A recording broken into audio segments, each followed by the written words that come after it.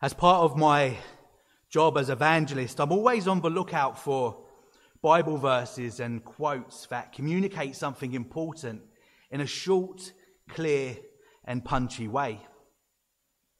As I was making my way through some old books this week, I found a quote by Charles Spurgeon that helpfully points us in the direction of what I want to explore with you this evening.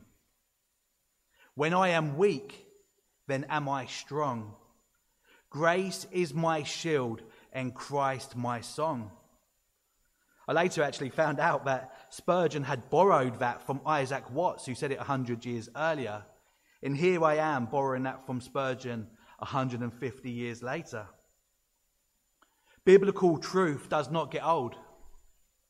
It is true today as it was when Spurgeon said it 150 years ago, when Isaac Watts said it 250 years ago, and what the men in our text experienced in our passage today 2,500 years ago. When I am weak, then am I strong. When planning the message for this evening, I hadn't discussed with David what he was going to be speaking about in this morning's sermon, but just like these things often do, it has worked out that they connect in a wonderful way. The way in which we looked at the Feast of Booths, a coming together, a rejoicing as the people remember and look back and recognize God's abundant provision whilst the people of Israel spent 40 years in the wilderness.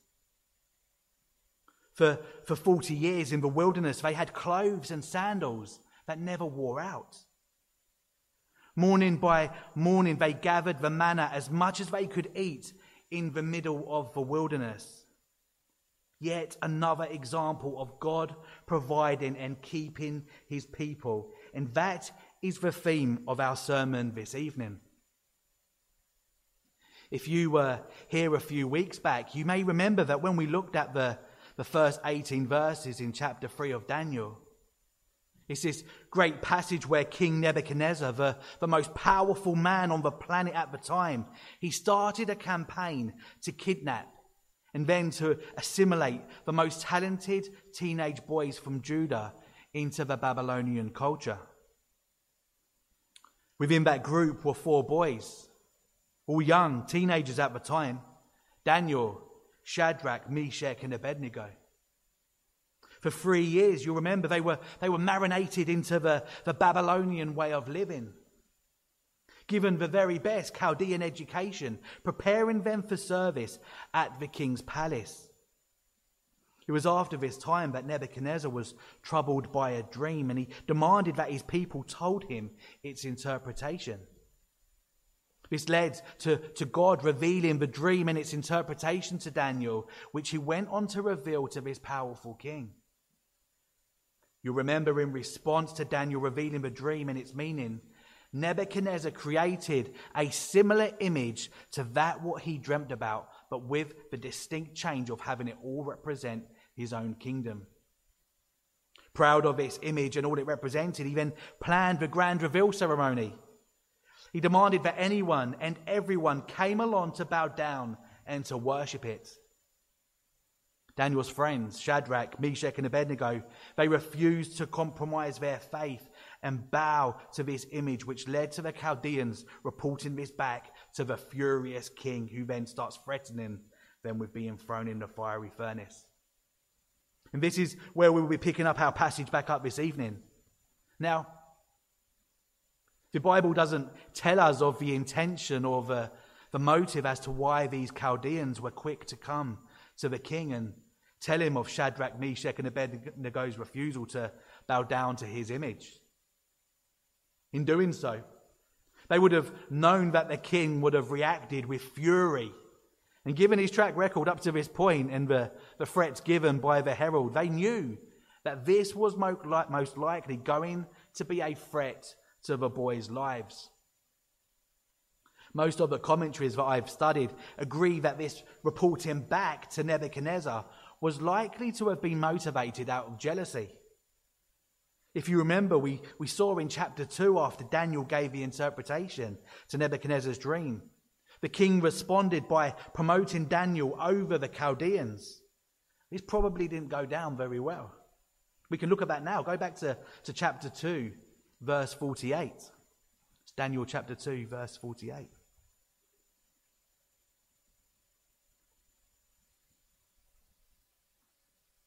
The king gave Daniel high honors and many great gifts and made him ruler over the whole province of Babylon and chief prefect over all the wise men of Babylon. And Daniel made a request of the king, and he appointed Shadrach, Meshach, and Abednego over the affairs of the province of Babylon. But Daniel remained at the king's court. So the Chaldeans were keen to remind Nebuchadnezzar of this decision. Chapter 3, verse 12. They said, "There are certain Jews who you have appointed over the affairs of the province of Babylon, Shadrach, Meshach, and Abednego." That's their way of saying, "You've done so much, O king, and look how they've paid you back." A tactic, I am sure, designed to add more salt to the prideful king's wounds. And we may have experienced this kind of point scoring growing up if we've got brothers and sisters. An eagerness to point out any naughtiness in our siblings. Maybe you've seen this in the workplace. Maybe you've been on the receiving end of it. Work colleagues quick to put a spotlight on an error or something that didn't quite go to plan so that they can come in and lift themselves up and with the motive of being seen higher or better by those in charge. It's possible that this was the Chaldeans' motive in reporting back the fact that the boys refused to bow down and worship this image and his gods, but nevertheless, report back they did. Verse 19. Nebuchadnezzar was then filled with fury. This is chapter 3, verse 19. Nebuchadnezzar was then filled with fury, and the expression of his face was changed against Shadrach, Meshach, and Abednego. He ordered the furnace to be heated 7 times more than it was usually heated. 7 times hotter. It's worth noting here that the furnace needn't have had its temperature raised to do its required task. This hot, fiery furnace was already capable of making bricks and melting gold. But like we see through Scripture time and time again, God so often in his sovereign design is glorified through the odds seemingly stacked against his people. This is a great way for us to see his power. We may think of Gideon's army and how it started off with 32,000 soldiers reduced down to just 300 to make it clear that it was God who was in control of the saving and not that of a powerful army. Judges chapter 7. As one preacher said, God has a way of taking something small and doing something big. And here in our passage we see another example of a situation which seems helpless, doesn't it? A command from the angry king to set this already raging furnace up by 7 notches. We may think of one of those stunt bike riders who jump over cars.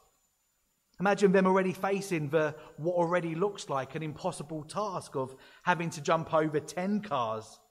But then, as the audience waits with bated breath, the rider asks for another 70 cars to be added to the stunt. Here we have the scorching fiery furnace cranked up to molten temperatures. And yet these 3 men do not blink. As John Calvin writes in his commentary on Daniel, it is necessary to observe with what unbroken spirit these 3 holy men persisted in the fear of God. Though they knew that they were in danger of instant death, they did not turn aside from their straightforward course, but treated God's glory of greater value than their own life. They knew that at every point so far, God has been right there with them, and they trusted him and his eternal purposes. We may think of the words to Joshua shortly after the death of Moses. Told to arise and go over the Jordan into the land where God was leading them. A land that had been spied out and was known to contain these giants that made themselves look like grasshoppers in comparison. Numbers chapter 13. And God told them, "Have I not commanded you? Be strong and courageous. Do not be frightened and do not be dismayed, for the Lord your God is with you wherever you go." Joshua chapter 1 verse 9. And as we're reminded in Hebrews chapter 13 verse 6, we can confidently say, "The Lord is my helper. I will not fear. What can man do to me?" Who is with us? God. A great example that we never stop relying on the grace of God.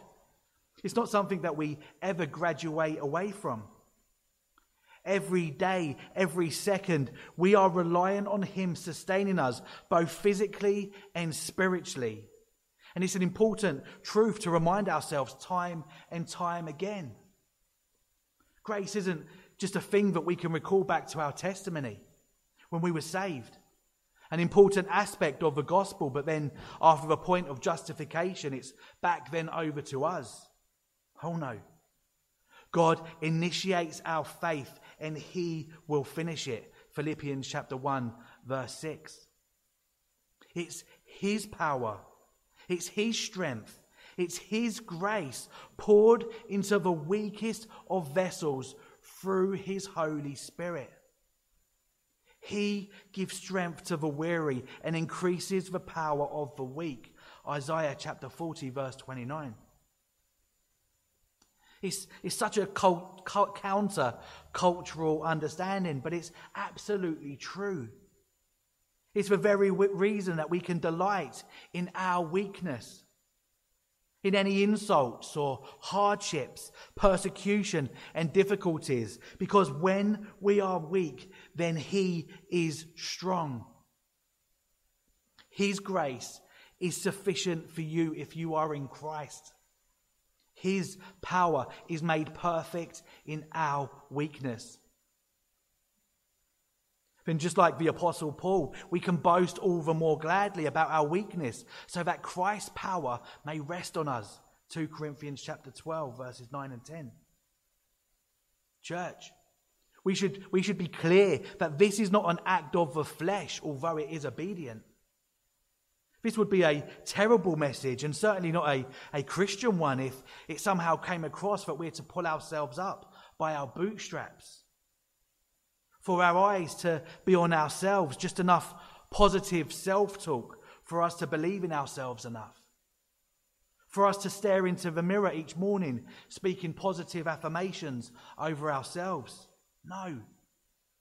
This is about taking our eyes off of ourselves and placing them squarely on Christ.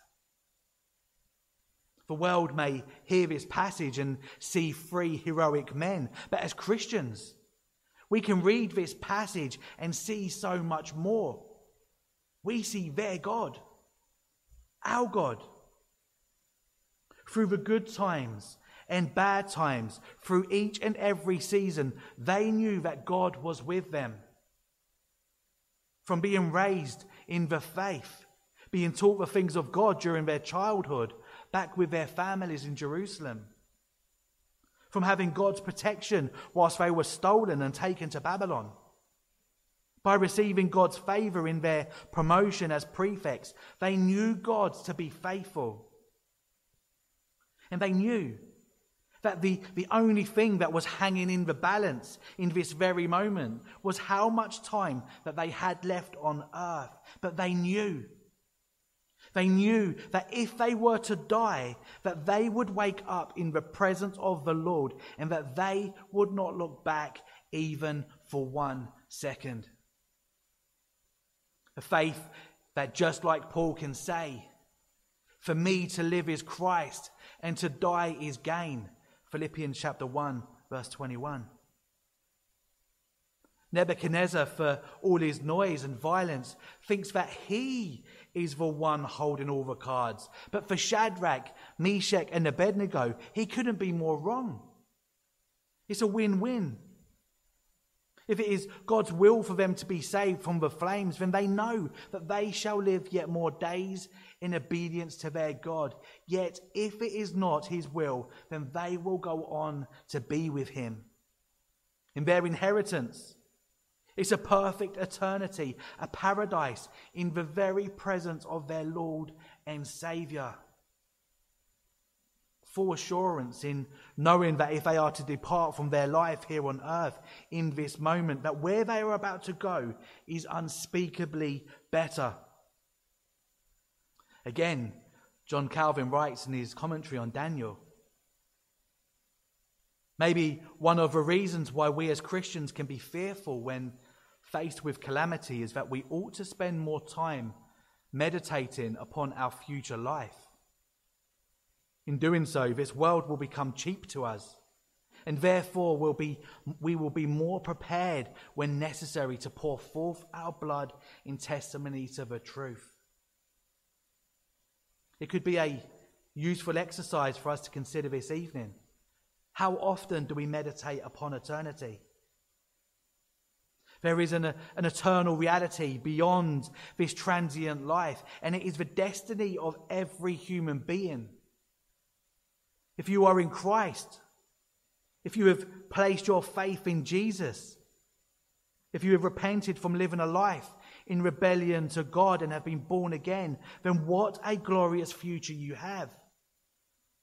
And if the opposite's true, if you are not in Christ, if you die in your sins, then the Bible tells us that those in that state will be punished with everlasting destruction and shut out from the presence of the Lord and from the glory of his might. 2 Thessalonians chapter 1 verse 9. And yet, because our God is patient, gracious and merciful, you still have time. All the while you have breath this evening. Now, know the urgency to indeed repent and turn to Christ as Lord and Saviour, and in doing so, receive his righteousness as your own. But here, in our text, we have 3 men that are certain of their future destination. They have full assurance, steadfast and faithful until the end in obedience to their God. We read in James chapter 1 verse 12, "Blessed is the man who remains steadfast under trial, for when he has stood the test, he will receive the crown of life, which God has promised to those who love him." In Hebrews chapter 12 verse 1, "Therefore, since we are surrounded by so great a cloud of witnesses, let us also lay aside every weight and sin which clings so closely, and let us run with endurance the race that is set before us." Now, running with endurance can sound exhausting, can't it? And sometimes it can be, but running right alongside us, matching us stride for stride, is our Lord. And as we grow tired and as we grow weary, there he is ready to carry us. Christians know that we are not supposed to be the hero of this story, of our story. Christ is. We lift our tired eyes off of ourselves and place them onto the God of Shadrach, Meshach, and Abednego. We do this because this very God, the God of Abraham, Isaac, Jacob, Daniel, Meshach, Shadrach, Abednego, is our God. The unchanging God of the Bible that me and you have at this very moment if you are in Christ. It's incredible, isn't it? When we pray to him. He is with us. He is the source of strength. And we remember afresh this evening, there are not different grades of Christians.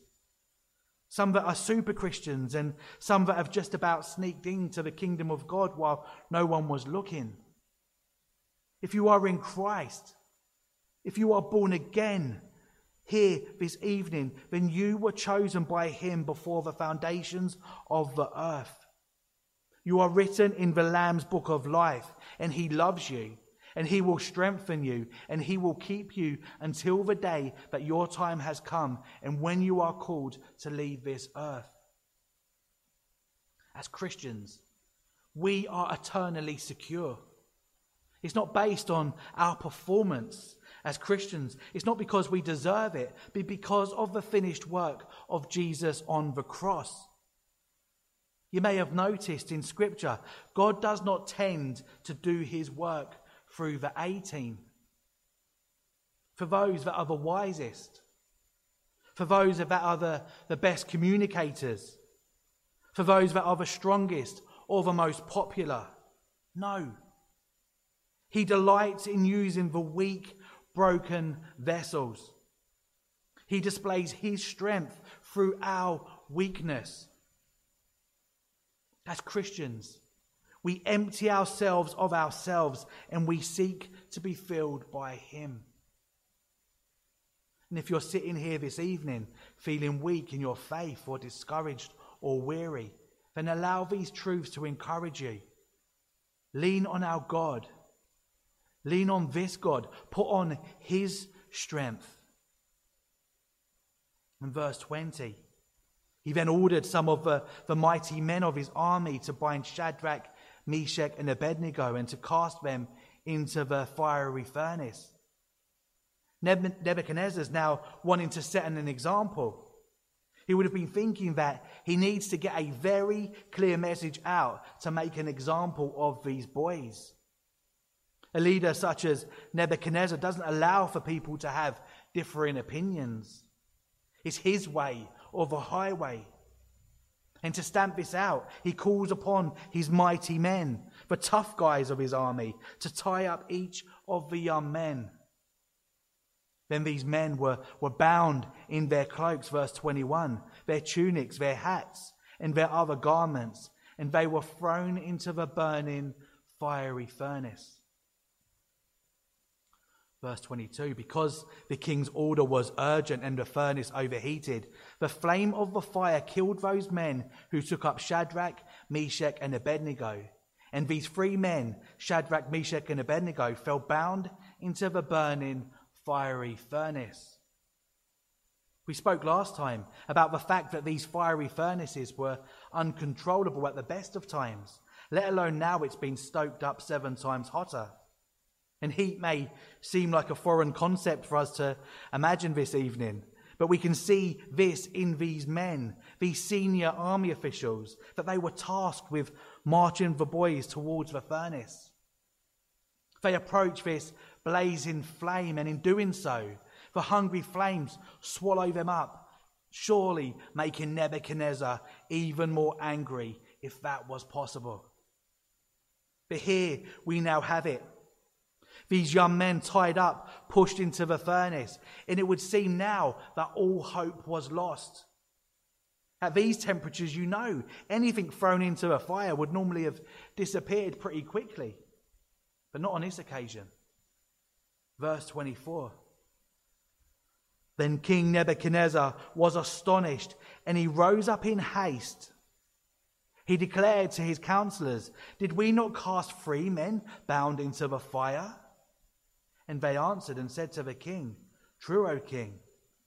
He answered and said, "But I see 4 men unbound, walking in the midst of a fire, and they are not hurt. And the appearance of the 4th is like a son of the gods." Do you remember a few verses back when Nebuchadnezzar mockingly asked, "Who is this God that will deliver you out of my hands?" I wonder if it's at this point where the penny drops for King Nebuchadnezzar. Verse 24, he was astonished. We can imagine him, can't we? Mouth wide open, shocked. He asks those nearest to him, "Did we not cast 3 men bound into the fire?" Surely he knows the answer. This is a rhetorical question, the same kind of way that we might ask someone, "Am I going mad?"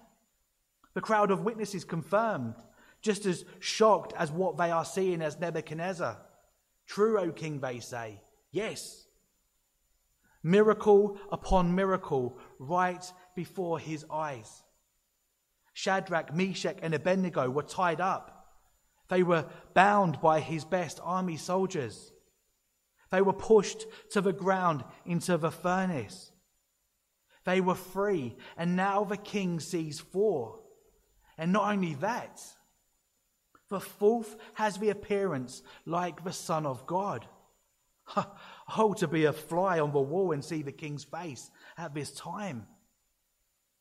Verse 25, and the appearance of the fourth is like a son of the gods.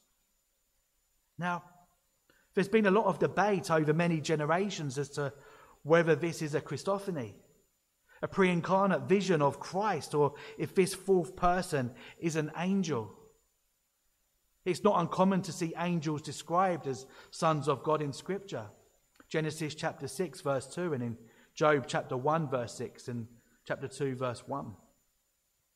Whether this is Christ or an angel, our sovereign God interceded and was with these boys, protecting them from the fire. Verse 26. Then Nebuchadnezzar came near to the door of the burning fiery furnace, and he declared, Shadrach, Meshach, and Abednego, servants of the Most High God, come out and come here. Did you hear that? He said, servants of the Most High God. This is quite the change of mind, isn't it?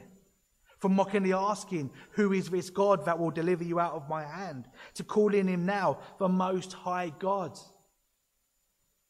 Then Shadrach, Meshach, and Abednego came out of the fire. Verse 27, and the satraps, the prefects, the governors, and the king's counselors gathered together and saw that the fire had not had any power over the bodies of those men. This, as you can imagine, was causing quite the stir. Many of the important people that were bowed down just a few verses back, bowing to Nebuchadnezzar's image and happy to worship false gods, were now coming into contact with the power of the real God, the only God. And then continuing into verse 27, the hair of their heads was not singed. Their cloaks were not harmed. And no smell of fire had come upon them. Every aspect a miracle. You'll know yourself, if you're around smoke for a few minutes, you'll carry a souvenir around with you for the rest of the day. It seems to get into every pore. And here we have no smell, not a hair out of place, and their cloaks were untouched. And then in verse 28, Nebuchadnezzar answered and said, Blessed be the God of Shadrach, Meshach, and Abednego, who has sent his angel and delivered his servants, who trusted in him and set aside the king's command and yielded up their bodies rather than serve and worship any god except their own God. Nebuchadnezzar here at this point recognizes the power is from God. But it's in this moment at least that God is still not his own. Look at how he describes God. Blessed be the God of Shadrach, Meshach, and Abednego. This wasn't his God. Well, not yet anyway. So let this be a warning to us that salvation does not come from mentally knowing who God is, even from being a first-hand witness as to the power of his work through seeing someone else be called and born again. You are not saved through someone else's faith, whether that be your mum and dad or your husband or your wife or whoever. Every single person must know God to be their God, to repent of their own sinful lives in rebellion to God, to have had their heart of stone replaced with a heart of flesh, to repent, having turned to Christ and exclusively put their faith in his atoning work on the cross rather than in any of their own works. We must be born again. Then in verse 29, this is Nebuchadnezzar speaking. Therefore, I make a decree. Any people, nation, or language that speaks anything against the God of Shadrach, Meshach, and Abednego shall be torn limb from limb, and their houses laid in ruins, for there is no other God who is able to rescue in this way. At this point, this huge gold image standing there just behind Nebuchadnezzar must have seemed like the most ridiculous thing in the world. He and all the people have just seen firsthand the providence and power of the very real God of the Bible. How or what can they possibly now do with this huge image, standing there tall and exposed as a fraud? I wonder if this has any possible application to us here this evening, after us witnessing Christ's power in our own lives. From experience, his abundant grace, his mercy, his patience, his provision, his love. Do we have any unaddressed idol still standing tall? Is there a cycle of sin in our lives that we are allowing to stand? Are there things that come to mind that you know you need to repent of, to stop and to turn away from and to Christ? In Christ, he is able to tear down even the most addictive of sinful habits. 1 Corinthians chapter 10 verse 13. No temptation has overtaken you that is not common to man. God is faithful, and he will not let you be tempted beyond your ability. But with the temptation, he will also provide the way of escape that you may be able to endure it. Galatians chapter 5 verse 16. Walk by the Spirit, and you will not gratify the desires of the flesh. And then in verse 29 of our text this evening, Nebuchadnezzar is finally beginning to get it. There is no other God who is able to rescue in this way. And Christians here this evening, we can all say amen to that, can't we? For those that put their faith in the Son of God. For those that know that they are guilty sinners and without a hope apart from Christ and his atoning work on the cross. For those that repent and are born again. Let's pray.